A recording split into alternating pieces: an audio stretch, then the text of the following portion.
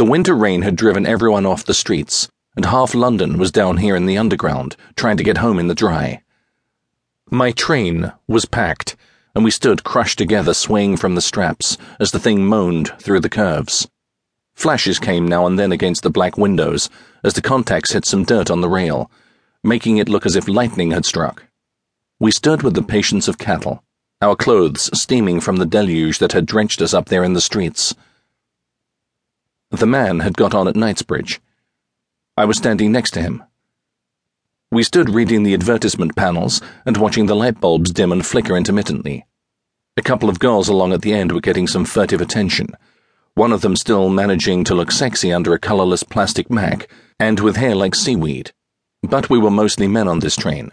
The typists had gone home punctually an hour ago, leaving the department and managerial staffs to goad their ulcers into overtime. In the window I watched a reflection of the man standing next to me. I had forgotten his name, but I knew who he was. It was 2 years since I'd seen him, and at that time I hadn't thought I would ever see him again. "Is this Piccadilly?" I looked down at the plump woman. "No, Hyde Park." "I've got to get off at Piccadilly," she said, looking worried about it. "I'll let you know." "You can't see what the names are, can you, with the window so dirty?" "Not really." The train rocked again, and the man swayed against me.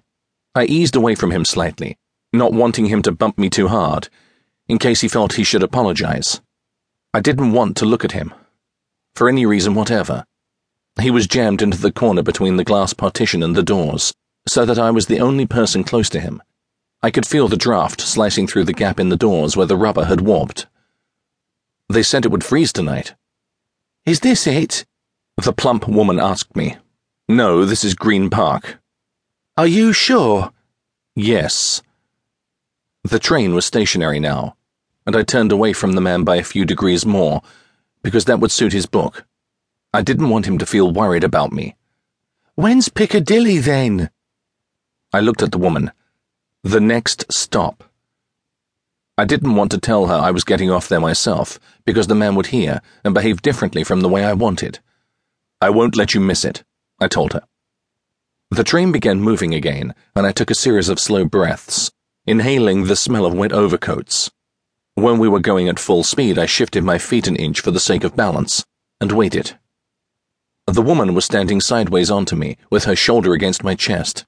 She had to turn her head quite a bit and look upwards when she talked to me, but that wasn't good enough. I went on waiting. Lightning came again on the black windows. "Is it the next stop?" she asked me. "Piccadilly?" "Yes." She nodded, turning back to stare at the windows.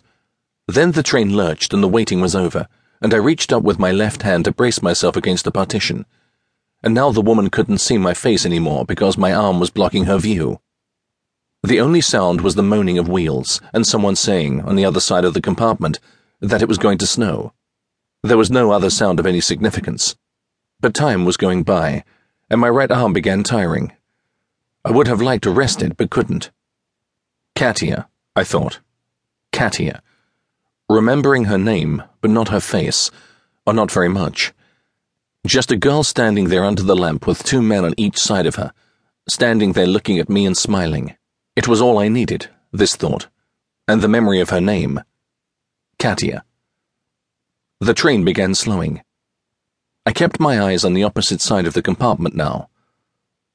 "The glow of wonderlight," a panel read, "for a festive Christmas." It was already late January. Perhaps they meant it for next Christmas too, for every Christmas. That would be the message really, that you could have a festive Christmas with those things lit up all over the tree.